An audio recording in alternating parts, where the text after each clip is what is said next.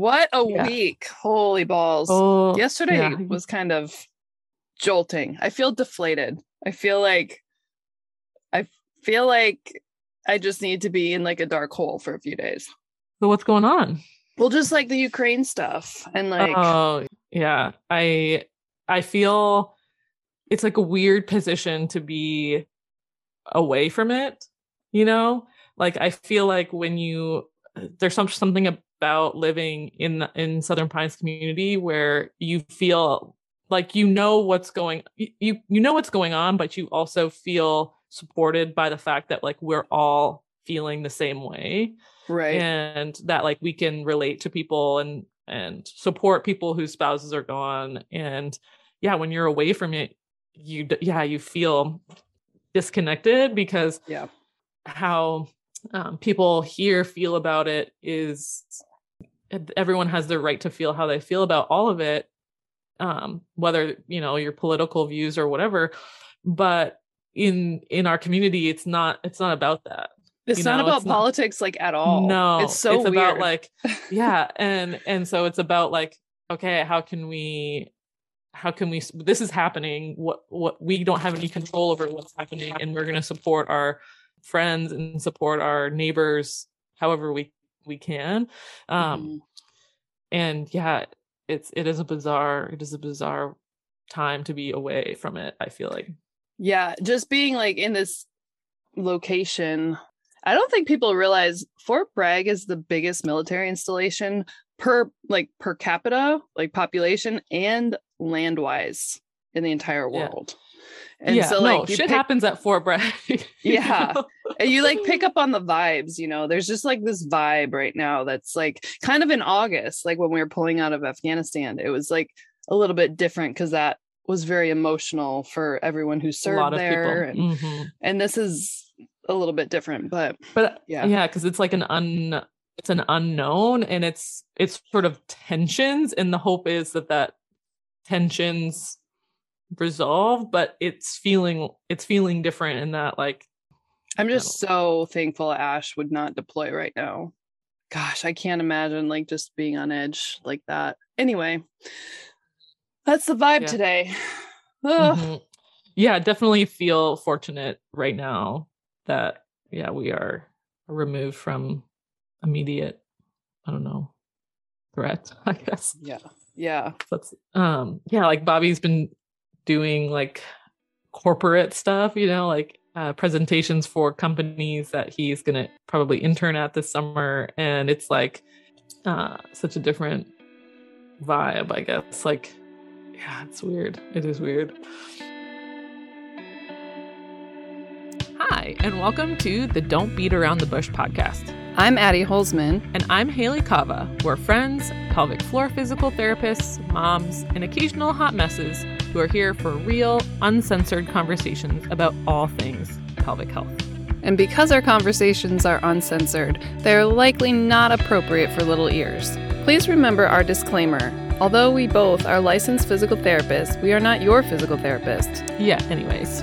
And our content is intended for educational and entertainment purposes only. Please consult your own healthcare team for individualized advice, diagnoses, and treatment. So my sister is doing a Botox training today. Nice. So after this, I'm going up to, she's going to do Botox on me. Sweet. Where? On your face? Mm-hmm. Like, where else would you get Botox? Well, I was like, know. Can you Botox, like, so they'll do Botox in people's like masseters, and at the base of your skull too. This would be for plastics. This would all be cosmetic, but I am kind of interested in having my I feel like both of my jaws have been popping lately, but I feel like so my contact is better on my left, and I feel like I chew more on my left. And I feel like it's actually my left jaw that's been popping. And so I'm like, I'm curious because they'll do your jawline to like make your face look different. But I'm almost like, can you get in here with some, and then just sort of see, how does that help? Does that change my bite? Interesting. Because like my torque in my bite has been increasing. So I don't know. We'll see. That's, But yeah, let me know how that but like goes. I can really make a lot of wrinkles in my forehead and I don't feel like that's a problem. Is there some, like when I relax, there are some like residual lines there, but I still want to be able to like do that. I mean, Because how are my kids going to know that I'm serious? You can't give them mom eye without the Right? wrinkles in your forehead. So we'll see. Like, my sister said there's like lots of little tricks that they'll do, and they can do like a really like half of a unit, like right underneath your eyeball. That's what I would need. And that like is supposedly supposed to like really smooth out your under eye. I don't know. I'm pumped. And I feel like in the last few years, like I'm getting more like lines. Oh yeah, me So too, like, girl. well, I'm not going to be able to keep this up. So yeah, we'll see how it looks. And then I'll be like, are you going to explain that on Instagram? Yeah, I think I'll talk about it. Are you going to wait for people to be like, what is going on? I took a video of my face and like making all the like wrinkles. And so I might do like a before and after. That's awesome. I mean, I am not vain. I'm not that vain. And that like, I mean, I think I have a bit of vanity, you know, but this is totally to support my sister's education. But totally am happy to take it for free. So if people want to keep giving me Botox for free, I'm not going to say no. Maybe you should just volunteer at wherever she's like learning this and just be their like cushion for every training. Yeah, totally. I think on Zoom, it like makes your face look better. What? There's like I don't know how to turn it off. So like my face doesn't look like this. Zoom has a filter. There's like a enhance your appearance or something. I did a talk last night with Slam. Sorry to change the subject, but I wanted to share I already shared it with you when you were talking on Instagram, but I looked up how hormones affect urinary incontinence and prolapse. And so is there studies on this? Yeah. I mean, there's not a ton. And the one that I found that showed when people were more symptomatic in what points of their cycle was from 2001. So there's not a lot out there at all.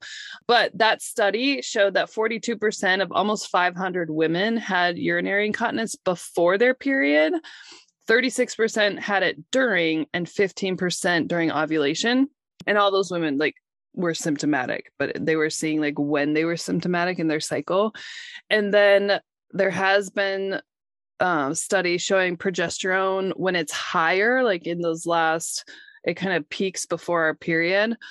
We talked about this, how it increases our breathing rate. And so I was well, this is going to impact our pressures and possibly like our breathing strategies and all of that. But it also relaxes smooth muscle, which is in the urethra. So decreased control. And then when estrogen is lower at that same point, that decreases the tissue elasticity. And so it increases the stiffness, which can weaken the urethra. So those two like hormonal changes plus like more inflammation and your blood is more viscous and stuff like that tends to lead to more urinary incontinence in that luteal phase of your cycle. And then mid-cycle, if you're not on hormonal birth control, we have 11% more strength during our mid-cycle. Isn't that cool? So is that ovulation? Would mid-cycle be ovulation? Yeah. So people on hormonal birth control, they don't get that like fluctuation. So they're like not getting that 11% that they could be otherwise. Like as far as like training, that's like a Stacey Sims thing that she like talks about. But I was like, I shared it last night to the Slam group and they were like, oh my gosh, that's so cool. Like, no wonder. And so when I talk to my clients about that, they're like, yeah, this always happens on my cycle. My response is like, if the control of your urethra and bladder and pelvic floor is at this, at level 3, and that when you are then in your cycle, it goes down to level 2, and that's when we have leakage. Okay, let's make sure that our resilience is up higher, so that when we get dropped down a level, naturally because of what's happening hormonally, we're still above the level that would cause leakage. Yeah. And thinking about like how you work out and train, if you know that last like week or two before your cycle, you're going to be a little bit more compromised, like at a tissue level or physiologically, then why would you want to like overstress? And like, you can like plan out your workouts. So those are your weeks that you kind of taper off, or you like have more, less impact, less intensity, so that you're not, putting more stress on a system that's already a little bit compromised. I guess, but I think from a athlete standpoint of, you don't always get to decide when your competition is. Right. You don't always get to decide when that week is, and that it might not perfectly match up. So if our overall resilience is at a level where even on our worst day, we're still good, then it will be a non-issue. Right. I think that's how I kind of feel and about it. I would like argue that your overall resilience is going to be improved if you train with your cycle. Right. So instead of like just like killing it like all month, every day, if you then if you kind of ebb and flow with your cycle, if you have to compete, you wouldn't have been already stressing your body so much along the way that it probably would be more resilient in that time period. Right. Cool. Yeah. So fun. This is stuff that we should learn in sex ed. Yeah. Or like, let's rebrand sex ed and let's just call it health education. Yeah. Like how your body works. Like, yeah, this is just how your body works. We don't need to, like, if sex is too political, if calling it about sex is too political, calling it about uterus function is too political, then let's just call it health education and carry on. Yeah. Oh boy. I did start introducing puberty to David last week.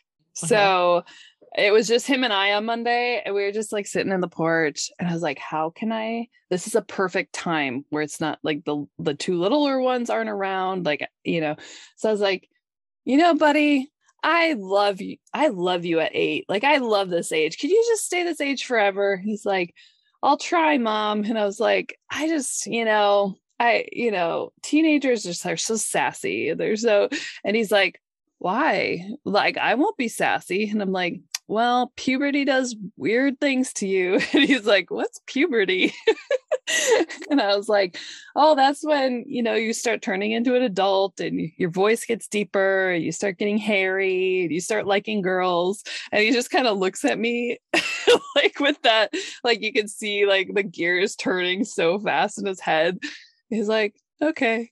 Like, he's just like, I don't want to talk about this anymore. I think that's okay. Like little chunks. Yes. Like that. Yeah. So now, like, if he hears the word puberty, he knows like at least at some level what it means. Yeah. It was like a very smooth, like, introduction without being like, oh, hey, let's talk about sex. Like, do you want to know how you were created? That's awesome. So anyway, we'll see how that pans out. Know your bush. Love your bush. Share the bushy love.